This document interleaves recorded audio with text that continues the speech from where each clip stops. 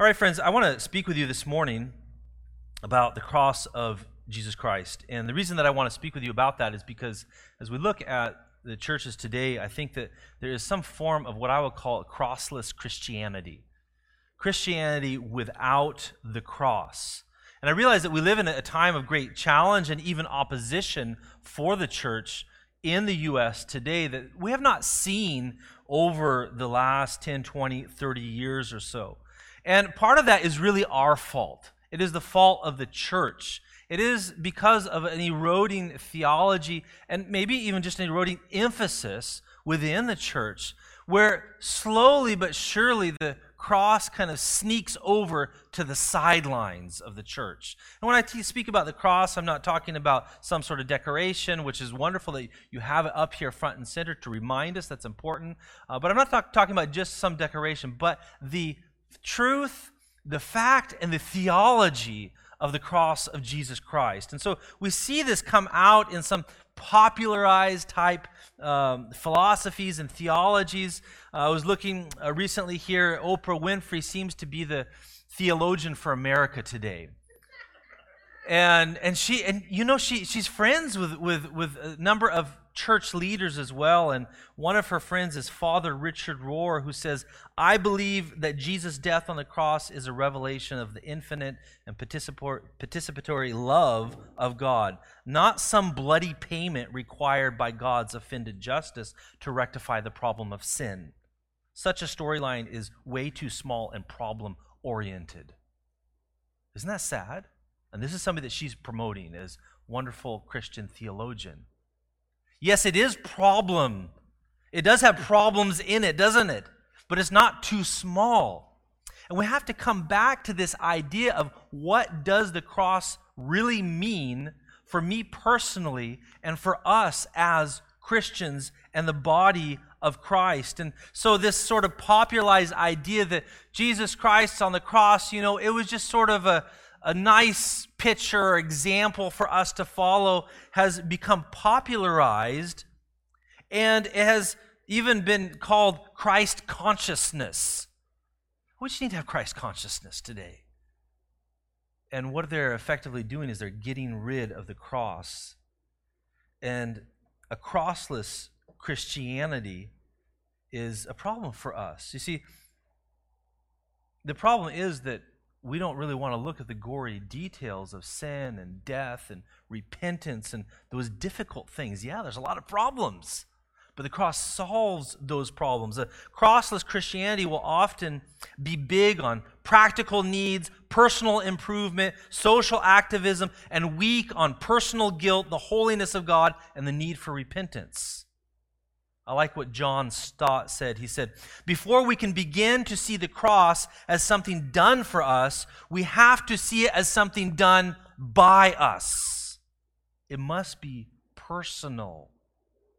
And we have to see how it is applied personally. Primarily, a crossless Christianity is a Christianity without sacrifice, because we honestly don't see the need for it, because we don't see the problem of our own sin."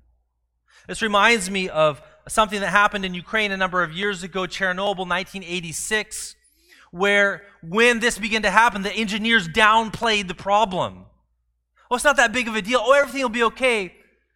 Oh, you just need to move out for a few days or a week or 2 weeks, then you can get back." Why? Because they couldn't see it. It was an invisible killer.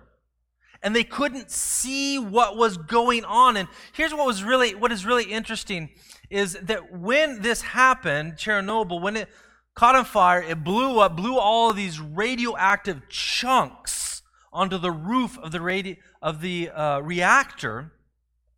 They tried all these different ways to get rid of it. And they wanted to use robots. So we don't want to put a person up there that's going to put their life in jeopardy.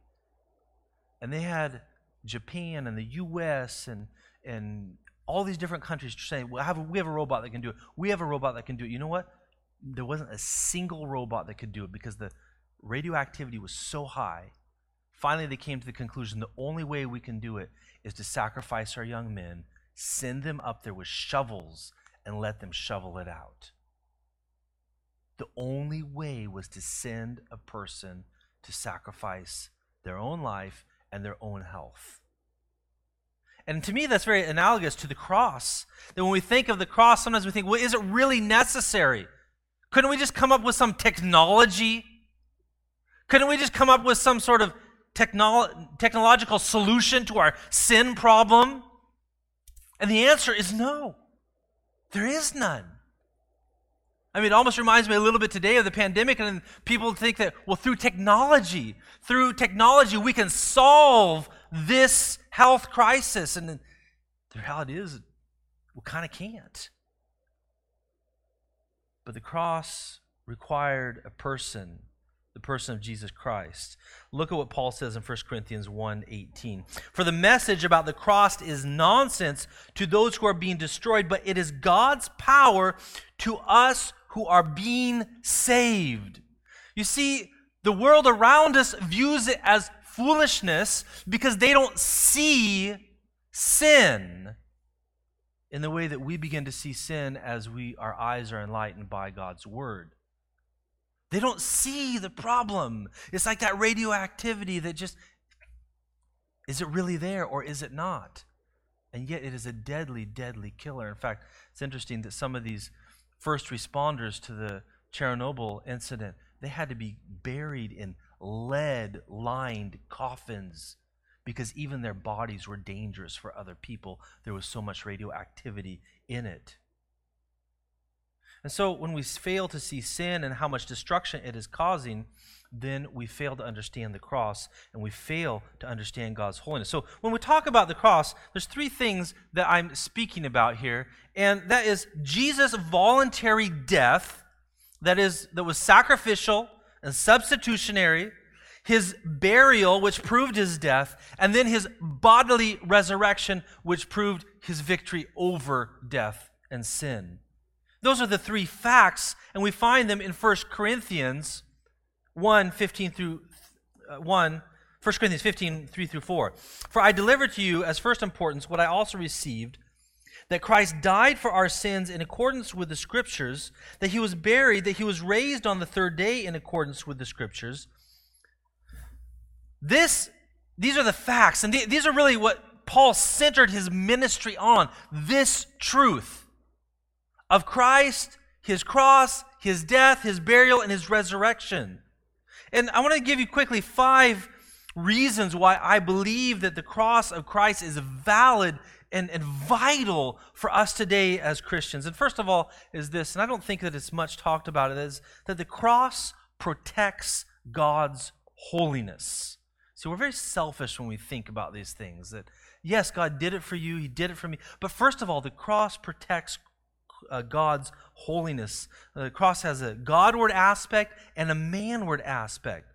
And so the idea of sacrifice for sins is really a protection of the holiness of God that we see from the earliest scriptures. We see it in Adam and Eve when they sinned. And what did God do? Genesis 3:21, and the Lord God made for Adam and his wife garments of skins and clothed them. And this was, of course, a temporary thing, wasn't it? It was really just a sign that, listen, you got a problem and we got to do something about it, but for now we're just going to put clothes on you so that you will remember that this has to be taken care of. And again, later when God initiated his relationship with the people of Israel, remember he put many boundaries on the mountain when he came down. He put a veil in the temple. He said, this is where God's holiness is going to reside. When God comes down, you need to stay away. When God's presence is in the temple, you need to stay away because we need to keep the purity of God's holiness. So Exodus 26:33 says, and you shall hang the veil from the clasps and bring the ark of the testimony in there within the veil, and the veil shall separate you from the holy place, from the most holy. And also, Leviticus 16:2 says, and the Lord said to Moses, tell Aaron, your brother, not to come at any time into the holy place inside the veil, before the mercy seat that is on the ark, so that he may not die, for I will appear in the cloud over the mercy seat. These are key symbols and pictures of God's holiness and really how destructive it can be to us if we are not holy. And it's important for us to remember that. When Jesus died on the cross, we see, though, that something significant happened. You probably know what happened, right? What happened to that veil when Jesus died on the cross? It was torn in two. Matthew chapter 27, verses 50 and 51. And Jesus cried out again with a loud voice and yielded up his spirit. And behold, the curtain of the temple was torn in two from top to bottom, and the earth shook and the rocks were split. And the amazing thing is that now we can go into the Holy of Holies, those who have put their faith in Christ. And we ought to just have our minds blown by that. We ought to just sit in awe. And too often we're just sitting there thinking, well, how can I get this and how can I get that? And not realizing the amazing privilege that God has given to everyone through the cross as we put our faith in Christ. The author of Hebrews talks about it in Hebrews 10, 19 through 21. Therefore, brothers, since we have confidence to enter the holy place by the blood of Jesus, by the new and living way that he opened for us through the curtain, that is, through his flesh, and since we have a great priest over the house of God, who is Jesus Christ. We need to understand God's holiness, and we need to understand the amazing privilege that he has given us through the cross to enter into God's holiness and not be destroyed by it. The cross protects God's holiness and protects you and me as we enter in, if we put our faith in Christ.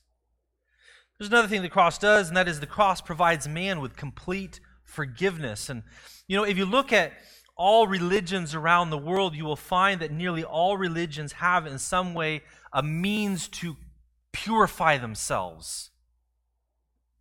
Hindus bathe themselves in the Ganges River.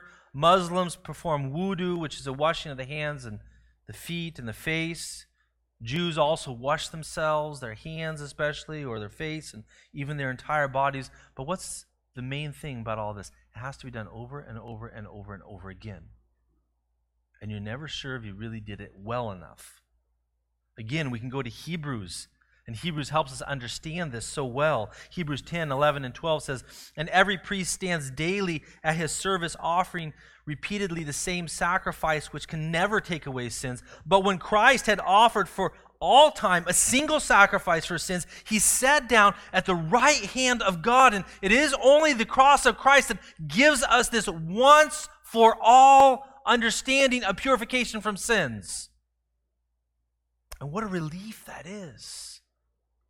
And what a relief that is for many who are under a system like Islam or Hinduism and others that require continual cleansing. No one can wash away their own sins because they themselves are impure. Have you ever tried to clean something and then you get a rag and you try and clean it and all of a sudden you realize it's a dirty rag? You just made it more dirty. And that's what we're doing when we're trying to cleanse ourselves. We need something that is clean. We need Jesus. Hebrews 4:15 says, For we do not have a high priest who is unable to sympathize with our weakness, but one who in every respect was tempted as we are, yet without sin. The cross is a message of purity and forgiveness that puts a period on it and says, now you are forgiven, and that will continue into eternity. But there's more than that. The cross provides man with the righteousness of Christ. So more than just forgiveness. It's one thing to forgive, but the cross does much more than that. It gives us righteousness. And I like to illustrate this with the idea of marriage in order to understand it. If you think about it like this, there's a man and there's a woman and they're in love, and the woman turns to the young man and asks him, do you love me? And he responds by saying, well, I don't hate you. Or I don't have any ill feelings towards you. I've never done anything to harm you. So why don't we get married? And you think, no, that's not enough. You see, that's kind of the difference between forgiveness and the righteousness of Christ. It's great. We need forgiveness, but we need more. Just like in any relationship, you shouldn't just have a lack of hate or not harm someone. And I'm sure that girl would say, "Do you love me?" It's not enough to just refrain from doing harm to me. You must love me. And for God to be with us, it's not enough for us just to be forgiven. We have to have His righteousness and His holiness. Thankfully, the cross makes provision for that. Romans 3:21 says, but now the righteousness of God has been manifest apart from the law, although the law and the prophets bear witness to it, the righteousness of God through faith in Jesus Christ for all who believe, for there is no distinction. We receive righteousness through the cross. And here's the thing. You can take a dog like this one. You're probably wondering, why does he have a picture of a dog up there, right? You can shave him and dress him like a man and put shoes on him and make him stand on his back legs and put eyeglasses on him, but when you ask him to speak, he's still going to bark because he's still got dog inside. And if you dress up a man in all kinds of rules and religious things and nice things and make him look good and make him look like a Christian, squeeze him a little bit, he's still going to bark because he's still got sin inside. You see, it has to be that internal change that only the cross of Christ can make. No one ever became righteous through the law. It is impossible. We only become righteous through the cross. 2 Corinthians 5:21, for our sake He made Him to be sin who knew no sin, so that in Him we might become the righteousness of God. Fourthly, we see that the cross proves God's love. Unfortunately, we look around in the world today, there's so many people that are longing for true love, and they're looking for it, and they're looking for it online and everywhere. Where can I find true love? And how sad it is that many of them will never find it. And yet there's love out there for everyone. And it's nearer than most people think, and it's the deepest and truest love. And it's found in the cross. The cross is a picture of true love. And too many young people go out looking for a crossless love, a love without sacrifice, a love without understanding God's love. Romans 5:7 and 8, for one will scarcely die for a righteous person, though perhaps for a good person one would dare even to die. But God shows His love for us in that while we were sinners, Christ died for us. We need that love, and we need it in our marriages, and we need it in our families. And my opinion is that why do we have problems in our families and in our marriages? It is because we don't understand and we don't portray this love. We need the cross. 1 John 4:9-10 says, in this the love of God was made manifest, that God sent His only Son into the world so that we might live through Him. And this is love, that not that we have loved God, but that He has loved us and sent His Son to be the propitiation for our sins. We need to come back to this idea of a substitute, an atonement, a propitiation. And in order to do that, we have to come back to our own personal sins and realize that this was needed for me. And the final thing here is that the cross presents us with an example to follow. See, the world just likes to push this one thing. Oh, it's just a good example. But as we understand it through the eyes of Scripture, this is really just a logical conclusion of understanding the main thing. The cross provided us with forgiveness and righteousness by Christ's substitution for our sins. Matthew 16:24 and 25, then Jesus told the disciples, if anyone will come after me, let him deny himself and take up his cross and follow me. For whoever would save his life will lose it, but whoever loses his life for my sake will find it. Unfortunately, we live in a consumer society today that brands that offer us all kinds of things and promise us health and happiness and better experiences and more fun. And that doesn't really work well with the gospel because we say take up the cross. But we only say take up the cross after we say go up to the cross and put your faith in Christ. because he's the one that carried your cross. And so we can only really take that example once we have put our faith in Christ himself and what he has done for us. If we simply take the cross for our own benefit and move on, we're going to be disappointed, thinking, I'm going to get a better life out of this. We'll be disappointed because we don't understand the true meaning of the cross. There is a thing called cheap grace. Cheap grace is really a misunderstanding of the cross of Christ. It is thinking that it didn't cost anything. No, it didn't cost you anything, but it cost the Father the life of his Son. And we need to honor that with our life. We don't pay for our salvation, but in thanksgiving, we live out our salvation. So what does the cross mean for you? What does this mean for us? First of all, the cross of Christ means you can have forgiveness and salvation. Amen? Faith in Christ and his work on the cross removes our impurities, our sin, and gives us the promise of eternal life in God. The cross means you can live a life of thanksgiving and grace. Faith in Christ and his cross allows me to enter into this realm of thanksgiving and live that way and be a gracious person because I know the grace that has been given to me. And I'm thankful for God's grace in my life. And I show that grace to others. And my relationships are seasoned with the grace that God has given me. My outlook of life has changed, and I can be thankful, and I can worship, and I can praise in all situations. And finally, the cross of Christ means that you and I are ready to sacrifice for the sake of Christ. Why is there a lack of commitment in the church today? I think it's because we often don't understand the cross. Why is there a lack of faithfulness? We don't often understand the cross. Why is there a lack of willingness to serve? We don't often understand the cross. Sacrifice is no longer avoided at all costs when I understand that it was Christ's sacrifice that is the means for my salvation, and that through that I can glorify my Heavenly Father. Let's close in prayer. Heavenly Father, we thank you that you've given us the cross not just as a beautiful decoration, but as a truth that Jesus Christ did indeed live that perfect life and die.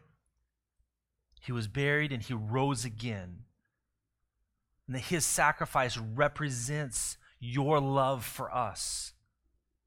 It represents our need for forgiveness and salvation and our condition of sinfulness and how we need that repentance. And I pray that you would help us to make the truth of the cross a centerpiece in our life so that we also would exude the grace that you have given us and that we would have a clear testimony of your sacrifice and your love for us to others who are sadly denying the need for the cross and pushing it off to the side. I pray that the cross would become beautiful to us as we see it lived out in the lives of believers in this church, Lord. We thank you for the cross, and we pray this in Jesus' name.